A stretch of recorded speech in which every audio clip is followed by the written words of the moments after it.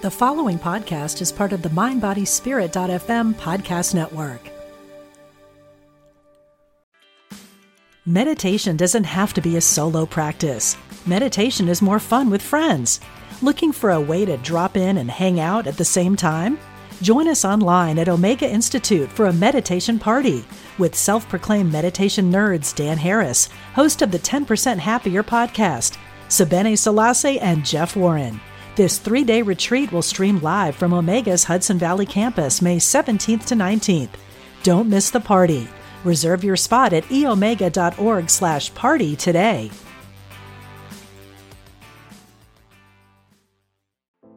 Looking for a fun take on modern spirituality? You've come to the right place.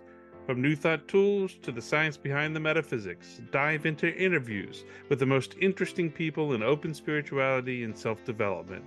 It's a big universe, and I'm your host, Jim Lefter.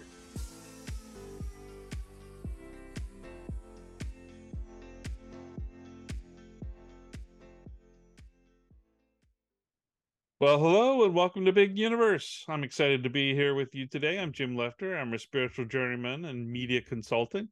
Joining me today is my super co-host,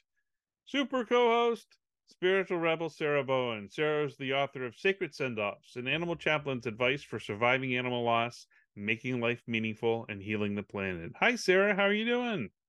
Oh, I feel like I need a cape now.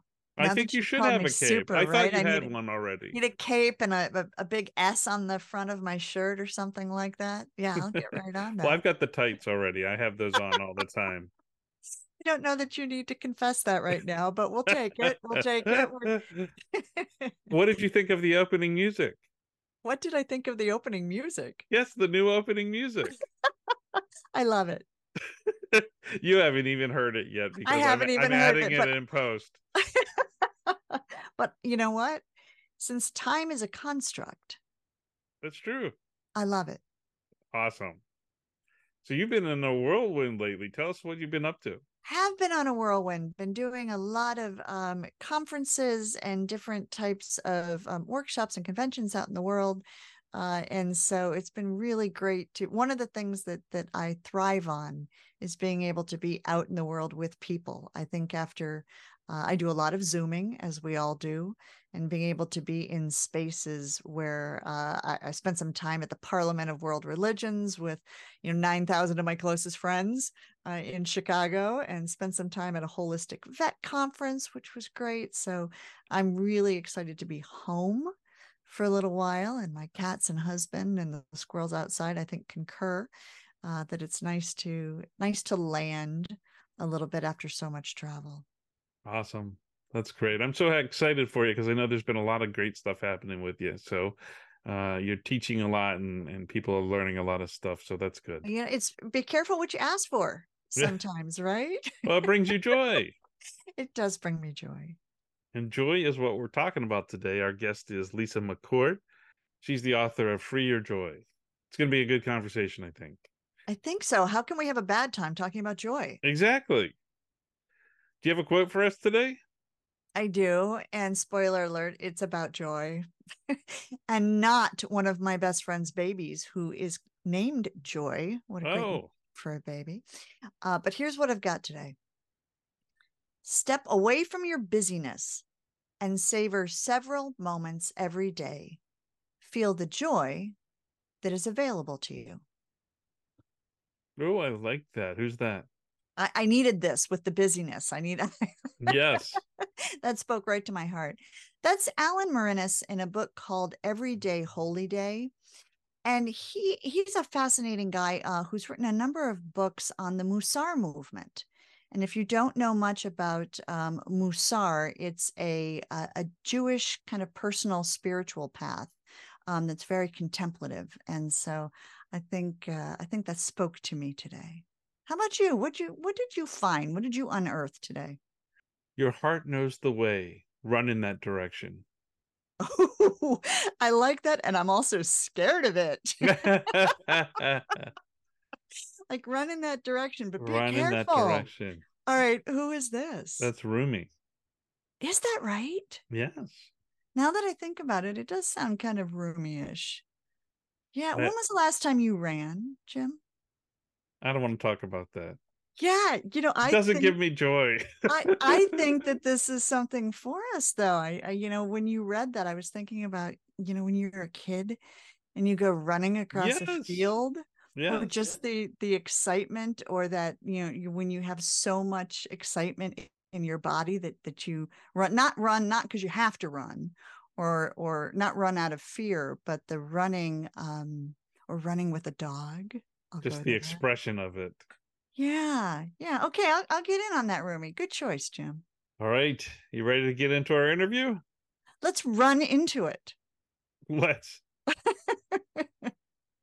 Lisa McCourt believes that genuine, sustainable joy in all its many flavors is your birthright and your highest calling. She's trained thousands in the art of vibration elevation and written dozens of books that have together sold over 8.5 million copies.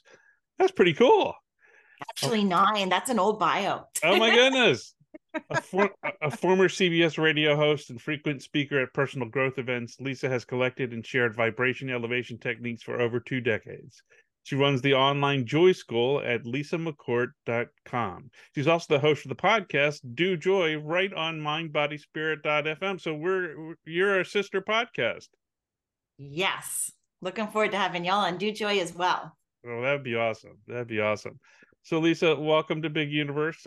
Like I was mentioning prior to the actual interview here, I keep wanting to call you Joy McCourt, and I've been doing it all week because you're all about joy. Everybody does it. It's crazy. I just answer to it. It's easier that way. It's fine. So I guess the first question is, what does joy mean to you, and what's the difference between joy and happiness? Yeah. And in Joy School, we define joy as a freedom feeling, and it's really a freedom to be all of who we are. And happiness is a perfectly natural state to want to aspire to. We should all have happiness in our lives. It's one of the perfectly natural human emotions. But we wouldn't want to like hang out at happiness 24/7. It wouldn't even serve us, right? We wouldn't have any contrast. We wouldn't have any notion that we are happy if we didn't ever have the other perfectly beautiful emotions. So it's really about changing our relationship to those emotions that we consider our negative, unwanted ones, changing our relationship to our anger, to our fear, to our sadness and grief, because grief can open a depth of feeling and poignancy and richness and expansion that nothing else could ever do for us. Grief is love. Big grief is just big love. And anger can be a solidifying of our boundaries in a really healthy, beautiful way. It can help us, show us where we can make change in the world. So instead of resisting these perfectly natural, beautiful emotions, we want to find the rightness and embrace of them and allow ourselves to feel them. And then there's an undercurrent of joy that can be available to us 24/7, as opposed to that fleeting feeling of happiness, which we're only going to have some of the time. Well, I definitely want some of that. I like that joy idea. That's a pretty cool idea. I came up with joy. Yeah. That's cool. That's cool. I forgot to mention that your book is called Free Your Joy. So I want to make sure that we mention that. Yeah. Free Your Joy is the newest book. So I guess I'm wondering, with everything that's going on in the world right now, how do we maintain a feeling of joy with what's going on? Yeah. And I think the first question for a lot of people is, how can I even focus on my own joy, my own happiness? Isn't that crass and Right? Isn't that selfish? Selfish? Yeah. When there's so much there's devastation, there's all this going on. So, I think that that's a really common feeling, that I shouldn't be happy when others are unhappy. I don't think that there's a lot of spiritual truth to that. I think that all of the spiritual teachings point toward this idea that in order to affect any positive change out there, we have to elevate our own vibration, keep our own vibration high. We are the microcosm affecting the macrocosm in every moment, in every way. Our energy is affecting those around us in our inner circle, and then that's going out and affecting everybody in their inner circle, all the way out to the kid making your deli sandwich or the guy who steps onto the elevator you're on. Your energy is affecting everybody else's energy. We're vibrational beings in a vibrational universe. So there's that piece of it for sure.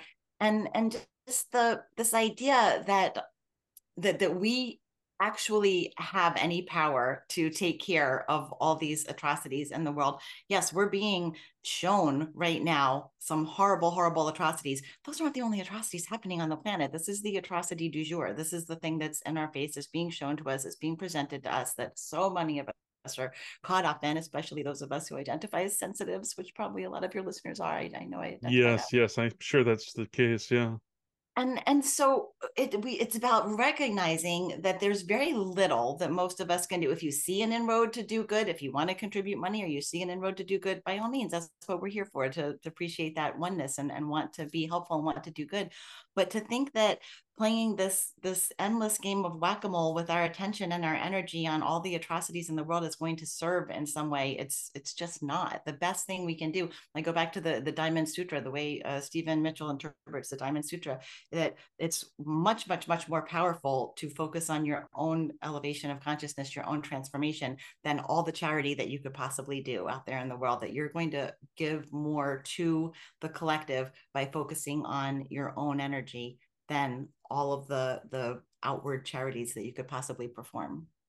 So I am really curious about that, Lisa, because I'm involved in a lot of grief work and involved in a lot of companioning people through that, and often have found that joy is such a beautiful counterbalance, also to grief sometimes. What would you say to the critique, perhaps, of living at the high elevation, or the high vibration, excuse me, that sometimes we don't feel fully through grief feelings, or feel fully through sadness in some ways?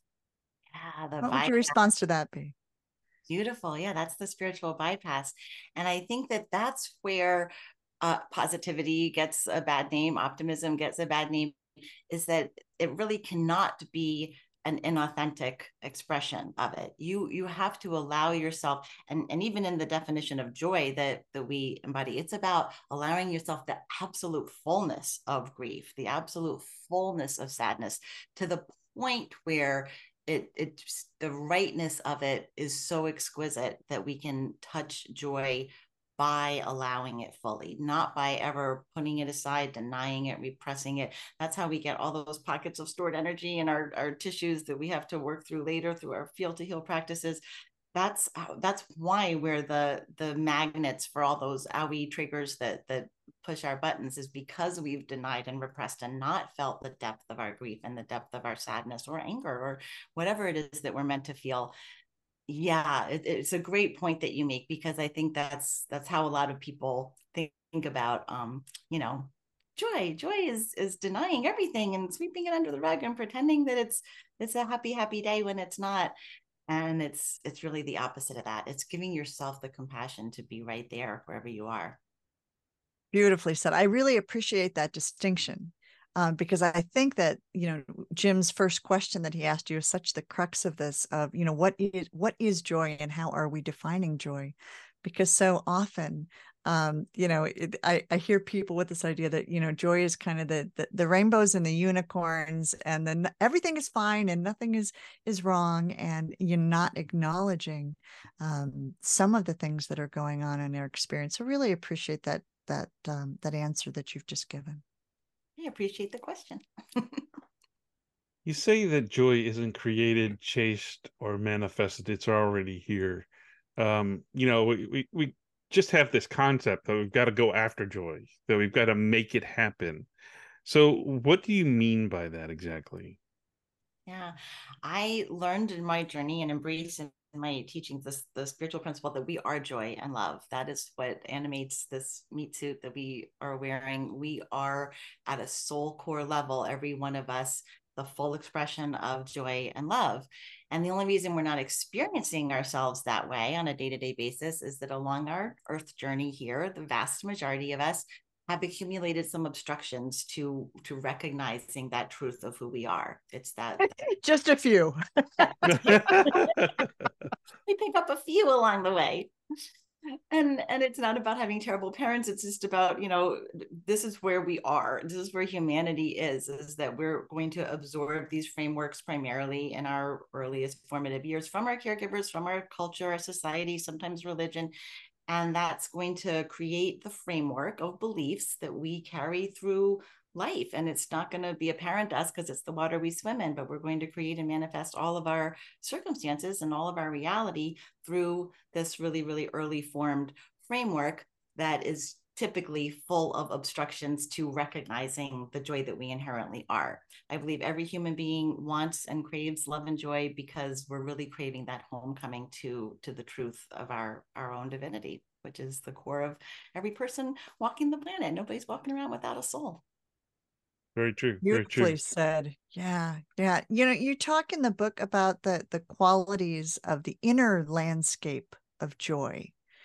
Can we go there and talk about what do you mean by that inner landscape?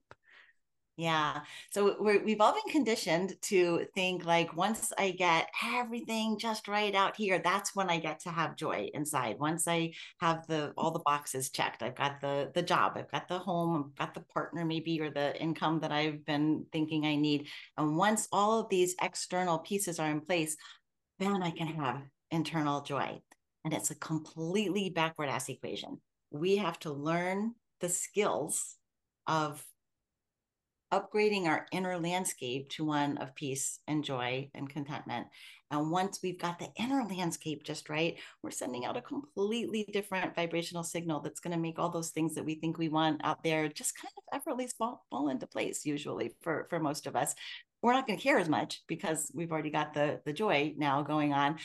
But it's that backwards equation that causes so much grief and suffering unnecessarily. We think that we're constantly playing whack-a-mole with all these happy makers that we've identified out there, and they're just ever morphing, dangling carrots at the end of the stick. They're always going to be changing and shifting. Anybody who's ever gotten what they wanted knows that it only makes you happy for 5 minutes and there's something else that you want out there.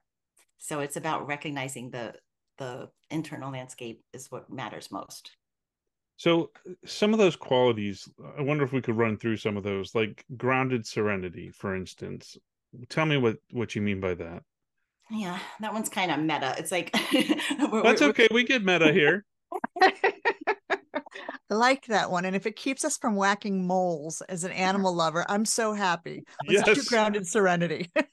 I saw you cringe. I'm sorry about that. It's such a great phrase, and it also makes me cringe. So ground me in serenity. Fair. Yeah. So I think that our stress, our anxiety is always directly proportional to how much we are trying to control out here, what's happening out here, right? So there's the surrender, and people feel some discomfort around that word, like, oh, if I surrender, I'm just giving up, I'm throwing up the white flag, I'm not going to make my dreams happen. Like, what do you mean surrender? And it's really about like surrendering this misconception that we have control over what's going on out here. So grounded serenity is really that first recognition that we are going to be so much more effective. If our goal is to change something out here, we're going to be so much more effective to come into it from a place of non-resistance. Because when we are putting all of this negative energy into fixing the problem and solving it, and I got to come up with a solution, and we're just loading that thing with the energy that keeps it stuck and immutable, because we've identified it. It's a problem. We've got a problem. And now once we've identified it as that becomes our expectation. And we're always creating everything out there with our deep down expectations. So grounded serenity is about sort of taking note of that dynamic that most of us do, and becoming completely accepting of whatever it is that we're not liking, in order to be more effective in our brainstorming about how we might go about changing it up. Present moment immersion, which is difficult for me. I will admit that. I'm always looking to the future, what's going to happen, and looking towards the past and what has happened. It's tough to be right in that center, but it's really important. Yeah, it is. And that's another one of these just super ubiquitous. Any spiritual tomb you pick up from anywhere on the planet is going to talk about the be here now. Eckhart Tolle calls it the power of now. And I think that we all can understand how, for most of us, most of the time, unless we're in the, being waterboarded in the moment, most of us, the present moment contains peace. Whatever is haunting us is something that we're remembering from the past, that we're dwelling on, that we're replaying in our mind, or something that we're worried about coming true in the future. And we get addicted to that ticker tape of thoughts that's scrolling across our head. We tend to identify it and think that that's telling us what's real and true, and who we are. And so when we can get a little distance from the ticker tape and notice how much of it is about the past or about the future, we can have more objectivity around the absurdity of most of our thoughts. Most of our thoughts are super repetitive, not conducive to joy and appreciation of the present moment. And it's really just a habitual addiction that we have to our thinking, which is generally about the past or the future, that once we get a little distance from it, we can notice that, oh, I can breathe easier over here. That if I look around, like I am comfortable, actually. I don't have any huge, saber-tooth tigers charging toward me at the moment. So much of that programming comes from our primitive brain, when our survival was in danger at every turn throughout the day, which is not the case for most of us in our civilized Western societies. Our daily survival is pretty much ensured from day to day, but our brains haven't caught up to that. So we're always on lookout for some perceived danger, whether it's something we're remembering or something we're projecting into the future. And then it gets even more layered, because even our projected future thoughts are usually just us overlaying the past onto the future. True. So True, it's yeah. mostly all about the past. Even when we're calling it the future, it's like this overlay of what we believe based on our past experiences. So the next one that you talk about is the Namaste lens. Tell us about that. Yeah, that was one I had written about in my Hay House book 10 years ago, that we still just use so much in Joy School, that I had to talk about it again. It's, again, a really commonplace spiritual idea that, the light in me recognizes and honors the light in you. It's seeing beyond the meat suit, seeing beyond the particulars of who someone is being in this moment, and trying to just recognize them as a soul with a journey. And their journey, sometimes, of course, we know nothing about their journey, but if they're behaving in a way that we don't like, it's because of a series of things that we can't even begin to perceive about them. And I like to always think about, also, when there's somebody in front of us that we're judging as behaving badly, we don't know this person's trajectory. We don't know who they're going to be next month or next year, or, so we're really just placing all of this judgment and allowing our energy to be knocked off center by what might just be a little snapshot in this person's life. So the ability to try to do those reframes and just see the soul of the person from your own soul essence, the more we get skilled at recognizing ourselves as a soul, the easier it is to recognize everybody else as a soul. Lets us tap into oneness. So I want to keep going with the qualities, but I also want to ask you what a joy set point is, what you refer to as a joy set point. Yeah. So we all have this default setting, this spot that we're going to keep returning to again and again. And again, it's part of that early formed structure of beliefs. We decided prior to age 7 how much happiness and joy a person should have, or maybe just that we are supposed to have in our human journey here. It's a subconscious decision.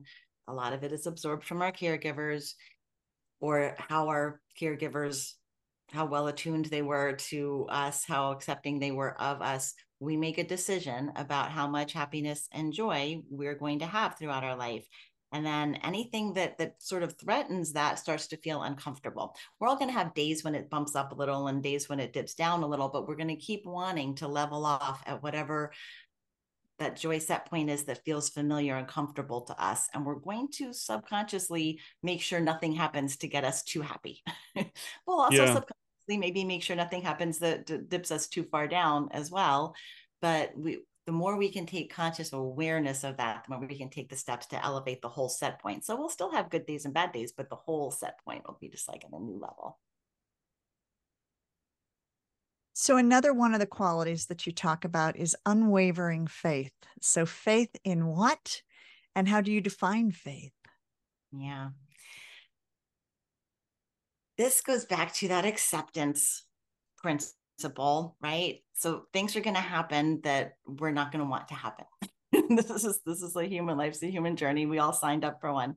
And the more we can have faith that, I don't want to say that everything bad that happens is for our higher good and our evolving. I think we all know that there are some things in our life that are meant to be there, and their struggle and their challenges, and they are absolutely divinely orchestrated. We attract them and create them from a subconscious place on purpose for our own betterment and evolving. But a lot of the things that we're attracting and creating that we don't like don't need to be there. Those are just the result of this patterning, that this, habitual brain patterns that we all subscribe to. So unwavering faith is, in one sense, the discernment to know the difference, to know that okay, this feels like something that I have to try to find the gift in strange wrapping paper, because we can all look back in hindsight and see times where we did not want to be going through a particular challenge. But on the other side of it, we can recognize, wow, it really led me to that, or it taught me this whole new thing about myself, or it was the reason that I got involved in this thing that's now the most important thing in my life. We can all do that in hindsight. It's harder to do it while we're in it. So having that unwavering faith that this thing that we're not liking is either going to serve us in some way that we just can't see yet, or it's something that we're on the brink of learning how to stop attracting, because it's just about breaking that habitual thought pattern. What's your sense of spirituality? I mean, do you have a sense of like the universe or God or source, or is it a different concept? What's your take on spirituality? I'm super comfortable with the term God, but I usually say universe just because I feel like that's more universally comfortable for people. I didn't grow up with any religious upbringing, which I consider a gift because I got to do all that exploration on my own. So I love God. I talk to God. I feel God in my life all the time, but it got to be, like I got to make up my own definition of God. And for a lot of people, that's not the case. They had a definition imposed. Right, already there from childhood. Yeah. Yeah. So I typically would use the term universe, but I think it's just the recognition that there is a force in everybody's life. There is something that's unseen that is here guiding us and shaping humanity, and it's love. And if we can rest in that and believe in that, then it helps us to not get so thrown off our center when we see things that seem wrong, like this shouldn't be here. Anytime we're resisting and fighting against something that we're recognizing in our consciousness, again, we're just feeding it energy that's keeping it stuck and immutable. So just sort of taking that position that there is a benevolent, benign love presence that's we're all a part of. To me, I can create a better reality here with that belief than I would be able to create without that belief. And I do believe, Einstein talked about that we are always creating everything with our thoughts and our beliefs. So as long as that's a choice, why not choose a better belief that's going to let me create a better experience in my earth journey?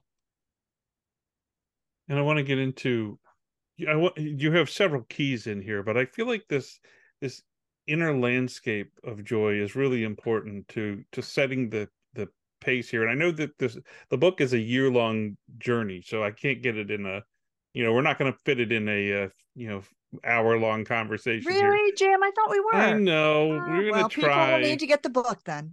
Yes, people need to get the book and listen to her podcast and join her school.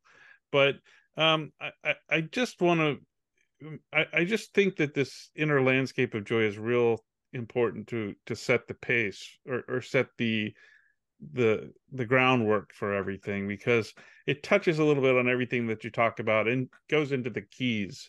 So if you're okay, I'd like to continue on some of those qualities. So living the questions, which is very difficult for me, to be in a place where um, I don't know the answers and I don't know, what the expression is. So what do you mean by living the questions? Yeah. I think that that is part of our human conditioning. But well, I think we come here already just so eager to make sense of this place and time. We come here just needing information and knowledge. We want to know the definitions of everything. What is love? What is money? What are men? What are women? What is power? What is strength?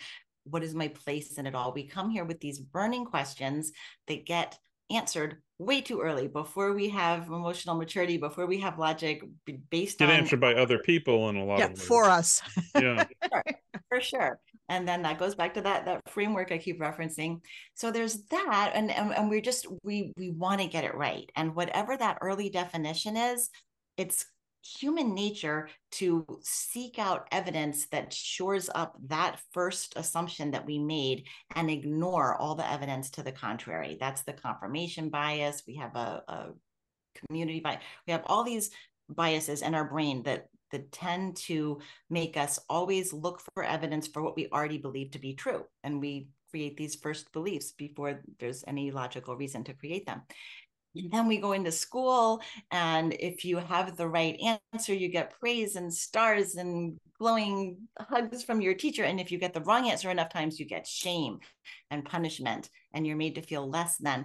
So all of this programs us to just really, really, really want to believe that we know what's what. And our desire to be right about things is stronger than our desire to be happy. We are that weird as creatures, even when a different belief would make us so much happier and so much more joyful. And even when that different belief is just as objectively true as the crappy belief that we're subscribing to, if we had that belief first and we've already kind of stated our position on it, we're just going to, glom onto that. And we see so much of that in our culture these past few years with the society. Whatever we've declared as our position, we're going to stand by that. If, the alien could be standing right in front of us, inviting us onto the spaceship. And if we don't believe in aliens, Right. So it doesn't contribute to our joy. So the more we can kind of watch the absurdity of that tendency, get really first intellectually smart about why that tendency is there, and then decide, I don't want to subscribe to that anymore. And we can relax into open-ended curiosity. What if everything I know is wrong? That's like a Buddhist maxim. What if everything I believed is false? And then it opens the potential for so much joy, because there's so much potential reality that we could subscribe to and make our truth. Why aren't we subscribing to the truths that contribute to our joy? Yeah, we give that power away to other people so much of our lives that it really takes an effort to release that. 100%.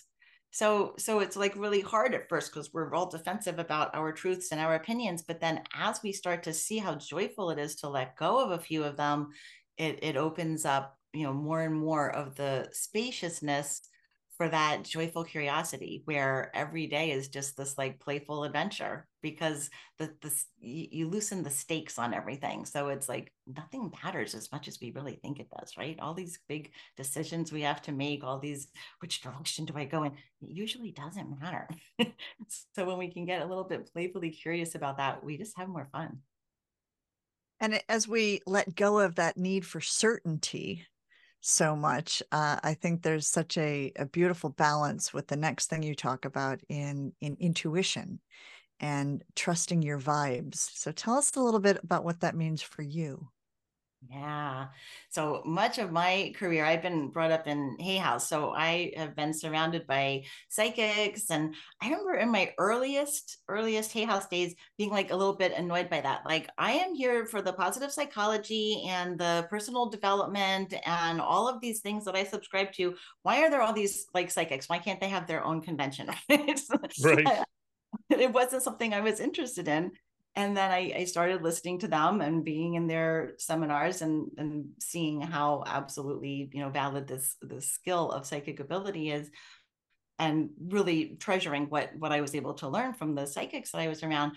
But also it's that idea that we all have this ability, which I didn't believe. I thought, no, some people are just born special like that. That's not me. So this is one of the most recent of all of the principles and keys that I've written about that I've actually come around to. I studied for a year with a psychic who helped me to open my own intuition. And once you see how it is that we all are operating from our intuition all the time, we're just not recognizing the places where we're doing it. And then it just gets easier and easier to listen to it.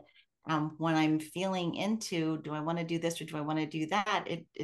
It's a practice skill to say, is that coming from my brain stuff that I know is taking cues from that early formed framework of beliefs that's not so reliable, and do I really want to be listening to that? Or what is my heart saying? What is my body saying? Do I feel expansive about this? Do I feel contracted about this? And it's so reliable when you just start listening to your soul and your body as opposed to those crazy thoughts. How did you start listening to your intuition? I mean, what's an experience you had to bring that into fruition? I'm trying to think if there's a specific one I could give you. Um, Doesn't have to be specific. I guess I'm just wondering, how do we learn to listen to that intuition? I think journaling helps a lot. If you have something coming up and you're like, I don't know if I want to do it, this way or that way, what feels like is going to work out best? Well, this is what feels like, and just kind of go into that space of like, this is what it feels like, but here's my pros and cons list that's coming from your head. And my pros and cons list is showing me that, I should go the other way. And then in hindsight, oh, look, I should have followed my intuition. And the more you do that, or sometimes you do follow your intuition, and then in hindsight, you're able to say, oh, yeah, that was the right call. I followed my intuition. Even with stupid little things, the more you do it, the more you show yourself how much more reliable your gut instinct is than your reasoning. This happened to me with umbrellas. I Tell learned the me. lesson through umbrellas because I would get when I lived in the city, when I lived in New York City, and I'd get this little hit that said, take an umbrella today. And then I'd think, no, I don't want to put an umbrella in my bag. I've got so much stuff in there. It's going to be heavy. Da, da, da, da. And then you'd go out and there'd be a deluge and you'd have to spend $16 to buy an umbrella from a guy on the corner when, you could have just brought it with you. And after that happened enough times, that noticing, like you're mentioning, Lisa, that noticing in hindsight, like I had the hit right on the way out the door of, grab this or grab that. And it'll happen at the grocery store too, where I'll look at something and then I'll be like, oh, my husband doesn't need peanut butter. And then I get home and he'll be like, did you pick up peanut butter? And I'm like, what was that about? So I think sometimes we think of intuition in these, the big stuff. And I feel like sometimes training on the what might seem little or banal or practical gets you to start noticing when that voice is coming up. Have you ever experienced that type of thing, Jim? I have. It occurs to me that I'm going to call you when there's a weather situation and I'll see if tell I you can if you get need you. an umbrella. You No, tell but me if I need an umbrella. I don't know your inner or outer landscape. See, Yeah, I've learned yeah. from Lisa. So you'll have to choose your own umbrella. Well, in the flow. What does in the flow mean? It goes back to the acceptance piece. It's again that whole recognition, and this is something that everybody's heard, that what we resist persists, what we fight we ignite. It's just noticing how powerful our funnel of attention is, and we can funnel it to be in the flow with whatever's happening, or we can catastrophize, whatever that word is. We're always going to be more effective, get through whatever we're not liking more smoothly, more efficiently, see the gift in strange wrapping paper when we flow with it as opposed to pushing against it. Would you say it's a felt sense for you, the way that you use flow? I think at this point it is, yeah. Yeah, I mean, things happen that are hard to flow with, for sure, for every one of us. and I don't want to scare anybody off this path with this, but it is something that I chuckle with some teacher friends, is that when we're working on flow, the universe says, oh, you want to work on yourself? I'll lob something. Here's something, right? Here's something. Exactly. Here's something to try to flow with. Yeah. Well, and that leads us, I think, beautifully to number 8 in the ideas here for inner landscape: propensity for awe, which I think is perhaps my favorite. Talk a little bit about what awe means to you. It goes hand in hand with the curiosity piece. It's like when we think we've got it all figured out and we have our life in this neat little box, we're just not making room for surprises. We're not making room for, we're walking across the gravel parking lot after the bad meeting with our head down, instead of looking up and seeing the fantastic, incredible sunset that's happening right over there, because we're just not open to what's available to us. So propensity for awe is noticing the little things, like somebody's laugh in a grocery store, or, there's just so much delight around us that we typically have these blinders because there's all these important things we have to focus on. And once we can kind of like put those aside, the world is full of awe-inspiring moments. Kerklunk, as you say in the book. But Jim loves this word. I love those kinds of things. I love kerklunk. That's when it really hits you, right? Yeah, that was something that I think I just said off the top of my head, like in a few workshops, and my day schoolers started like making it part of the, like, okay, we have to define this part word, of the curriculum. Yeah, part of the curriculum. To me, that's just like a silly word I must have picked up in childhood for when something like kerklunks. So what it is that we'll be talking about mindfulness, or some super out there concept, present moment awareness, something that like everybody has heard 1,000 times, but that day in your life you found yourself accidentally experiencing it, and it's like, oh, that's what it is. That's what it means. It's when it goes from being an intellectual aha light bulb moment to being a felt experience. And once you've felt it in your body and your consciousness, it becomes easier to recreate it. And you want to recreate it more, because it's not just up here. It's like, now I know the benefit of this and the rightness of this and how this feels, and you want more and more of it. Well, I'm going to put kerklunk up on my wall, I think. You really hit me when you said whatever degree of joy you're currently experiencing is the precise measure of the amount of joy you deep down believe you're worthy of experiencing. Wow, that's really interesting. Unpack that a little bit. Yeah. Unpack that a little bit for me.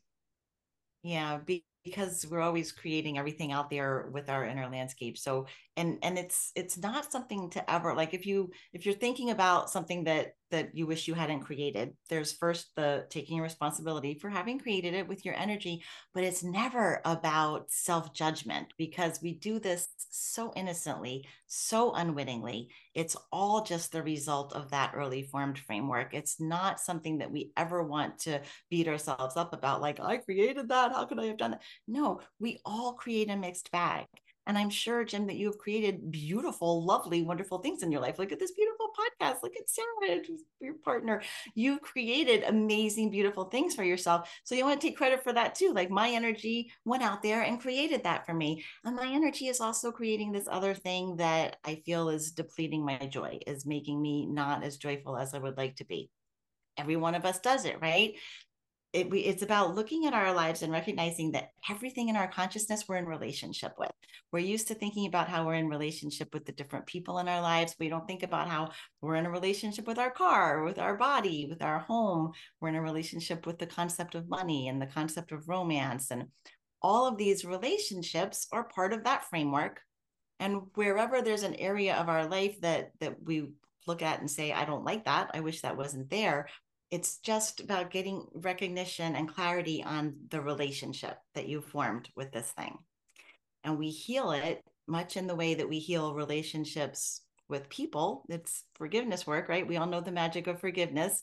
We all know forgiveness isn't letting the other person off the hook. It's all for us, right? We've all heard that holding resentment, holding a grudge is like eating poison and expecting the other person to die. We don't do forgiveness work for the other. We do it for us.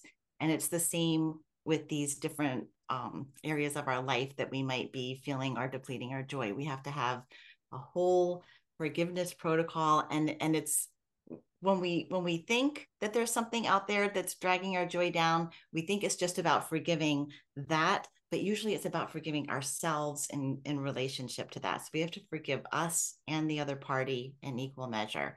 Normally there's some hidden shame, hidden blame that's not at the conscious level, but we're harboring that as well. So we do forgiveness work on whatever it is that feels like it's dragging down your joy. So for those who are listening and are saying, okay, this sounds great. I need joy. I need to access my joy. I need to be joy. I'm in, and I want to understand how to do this. Can you give us a few examples of joy exercises? Yeah. So a first one that's just really pretty easy and basic. Everybody could do it.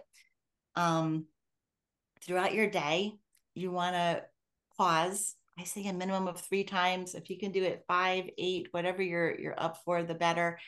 And go inward for a moment, disengage from whatever's in your external environment in that moment, and just check in on your feeling state. We talk a lot in Joy School about the relationship between thoughts and feelings. So I'll put a pin in that for the moment. But and I always teach my Joy Schoolers to use terms of endearment with yourself. So it's darling, what are you feeling? And that can be really hard sometimes too, because that voice that talks to us in our head typically isn't kind and isn't using terms of endearment with us. So we have to retrain that. But have you been listening to my brain there with that? I listen to lots of brains, Jim. So typically our voice in our head doesn't call us darling, but we're working on retraining that. And it's just, what are you feeling? And then we just want to observe our feeling state. That's tapping into our body, our physicality, our headspace, and notice the tendency to judge our feelings, to deny our feelings, or saying like, oh, I have no right to be feeling that way, or I don't want to admit that I'm feeling that way. That's not spiritual, or whatever it is. We have a tendency to judge our feelings. So just with compassion, try to accept exactly what you're feeling in that moment. And then the next question is, darling, what do you need? Because very often there's a really simple way to meet our own needs. And until we take the time to go in and nurture ourselves, be compassionate with ourselves, see what we might need. Maybe we just need to be alone in our own little quiet world for 5 minutes before we go back out into the world. Maybe we need to open a window for some fresh air. Maybe we need a cup of tea, right? And often when we're quiet, when we're still, and we ask, what do you need? Often a need will emerge that is not something that we know how to meet for ourselves. We do not know how to have this need met. But even then, the recognition and allowing of the need is the first step to opening those universal forces that are going to show us how to have it. So we have to acknowledge what our needs are, even if they don't seem readily like something that we can take care of. And then from there, we go on to, darling, what would you love? What would you love? We don't pause to ask our tender inner soul what would light it up, what would be joyful right now.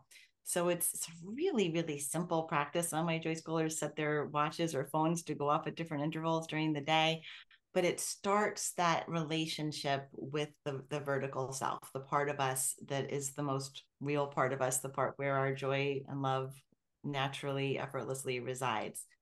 So we have to sort of use our horizontal self to touch in with that part of us. Explain horizontal self and vertical self. I mean, you just talked about vertical self. What is horizontal? That's when I'm self? having a nap or when I'm working. Wait, I think I Which one is that? wrong. Which one is that? Horizontal or vertical? What, napping is the vertical or what? Yeah, we need Lisa to sort this out for us. So sorry, y'all. I was on a podcast just before that, so I'm forgetting what I've already talked about. Yes, I use Eckhart Tolle terminology that I borrowed from him way long ago. He doesn't really use these terms anymore. I feel like I have to say that because they're like, what do you mean? I never hear Eckhart say that. But we all have a horizontal self, which is our body, our name, our family placement, our job, our affiliations and opinions out there in the worldly world. Okay, this is our horizontal self. We all have a vertical self. We all have a source energy. It's that love, it's that divinity, it's that connection to spirit. We all have it. There's nobody walking the planet without one.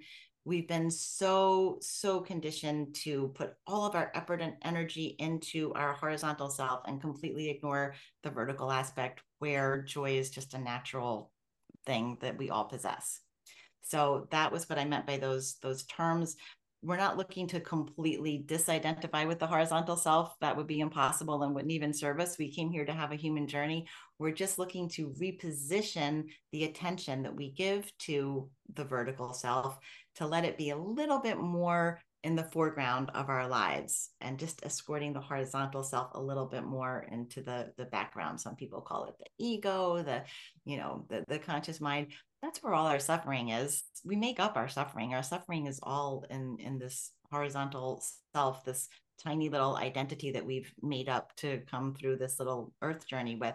The far bigger, more expansive, more joyful part of us is the part that we've all been trained away from to ignore. So we want to bring that more into the foreground. And every challenge is a portal. What are you talking about? Every challenge is a portal. I like portals. I like portals too. Yeah, in we talk science but, fiction around here a yeah. lot. We love portals, Jim. But every challenge is a portal? What do you mean? Well, my curiosity is saying I think I'd rather hear you guys talk about Just say Star Wars and we're happy. Star Wars, At yes. any point, if you need us to be joyous, just say Star Wars, and Sarah and Jim will go immediately into it. But tell us about portals. I love it.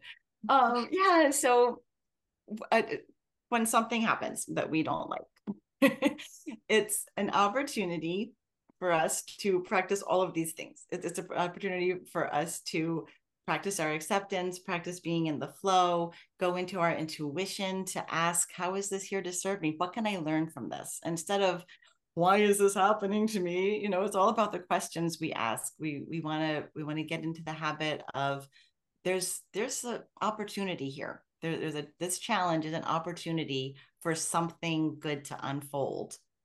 Help, intuition, how can I use my intuition, my inner knowing, to see the opportunity and take the steps that are going to direct me to the prize?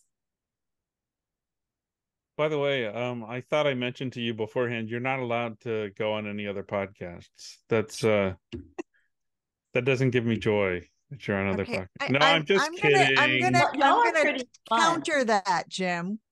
We need joy everywhere in the world. That's true. That's true. Well, I'd be pretty happy to just hang out here with y'all if you could keep me busy. I want to talk about the perception filter a little bit. I know we need to wind things up, but can we talk about that process and how we shift? Mm-hmm. Yeah. So I quote a lot of my teachers in Joy School, and Joe Dispenza says that there are 400 billion bits of information available to us in any given moment around us, right? And our little tiny puny human brains have only evolved to really process fully and make sense of about 50 bits of information at any given moment. So what's going to determine which out of the 400 billion bits are going to come through our consciousness and land in our awareness to create our reality? It's going to be the ones that jibe with that filter, that early formed perception filter. So we're all seeing the world through a keyhole. None of our keyholes are lined up the same. And understanding that allows us to start the process of widening the keyhole, lining it up better on not an untruth, but just one of those other 400 billion bits of reality that we weren't seeing because of the blinders of our early conditioning. So it's just about the recognition that there's so much opportunity and synchronicity and beauty and wonderfulness that we are just conditioned not to see. And until we make some new habits and start expanding that filter, we'll just miss them. want to wind things up. Well, I don't want to wind things up, but we don't have a year for the podcast, and that's what you go. The book takes you through a year's worth of time. So that being understood, I guess I want to address, what if we have a listener that's in a dark place right now? What's a first step towards joy that you would recommend? Yeah. So dark places almost always involve at least some aspect of self beating up. So look at that. We have to forgive ourselves first. We have to have self-compassion and allow yourself to be in the dark place. One of our Joy School little taglines, and it sounds so silly, but it's, what if this is actually okay? And Mm-hmm. it's almost anywhere. It's like this thing that you feel is crushing you, is being this like huge obstacle in your path. What if this is actually okay? Because sometimes, what if my marriage failing is the portal to a whole new level of life that I couldn't even begin to imagine right now? What if losing this job is exactly what needs to happen because there's this much more beautiful opportunity waiting for me? And sometimes being in that dark place, allowing ourselves the fullness of that feeling, it opens something in us. There's a reason that so many people have their spiritual awakenings after a dark night of the soul. A dark night of the soul can be hugely liberating and cleansing, because all of that stuff that we've been holding on to so tightly, when the universe just kind of rips it out of our hands against our will, it's gonna suck. It's gonna feel really, really, really bad. But once we've let go of it, there's this like spaciousness for something new to grow and emerge, that sometimes there's no other way to get us to that point of spaciousness other than the cosmic 2x4. Tell me about Joy School. Joy School has had many configurations and even different names over the years, but currently it's groups, online groups. It's almost all online. I do have live things here in South Florida. Sometimes I just did a retreat in San Diego. So there are live events that if you want to go to my website, which is my name, there's an events tab, which tells about the live events. But for the most part, the new Joy Schoolers who are coming in meet 4 times per month online for 90 minutes. I bring in other guest teachers for some of those. And it's really about attunement, because so much of that structure, that perception filter that we create early on, it's because most of us were not attuned to properly. We didn't have bad parents. We just have parents who didn't know any better. And attunement is just being able to be all of who you are, every last bit of it, without any judgment. And it's what releases the obstructions that got there because we felt like we had to be something different from what we were. So we're trying to undo some of that early programming in Joy School. So it's support groups. They're always small online groups, and they're really, really loving and beautiful spaces to just come be all of who you are. That gives me a smile. That gives me joy. I like that. Thanks for joining us, Lisa. It's been so great having you on the show. Y'all are fabulous. I love you. We love you too. Shows, and I will stop doing any other podcasts. No, we need you to spread more joy, or more, let people know how to access their joy. I should see. I've been converted. There we go. Please check out Lisa McCourt's podcast, Do Joy, the Vibration Elevation podcast, right on mindbodyspirit.fm. And her new book is Free Your Joy, the 12 Keys to Sustainable Happiness. Check out her Joy School at lisamccourt.com. Thanks so much, Lisa. Thank you, guys. Have a beautiful day. Love you. For more great information about Sarah Bowen, to order her new book, Sacred Send-Offs, an animal chaplain's advice for surviving animal loss, making life meaningful, and healing the planet, go to sacredsendoffs.com. To contact me, you can email me at jim@youthrivehere.com. Thanks, everybody. I'm Jim Lefter with Sarah Bowen. We'll talk with you next time on Big Universe.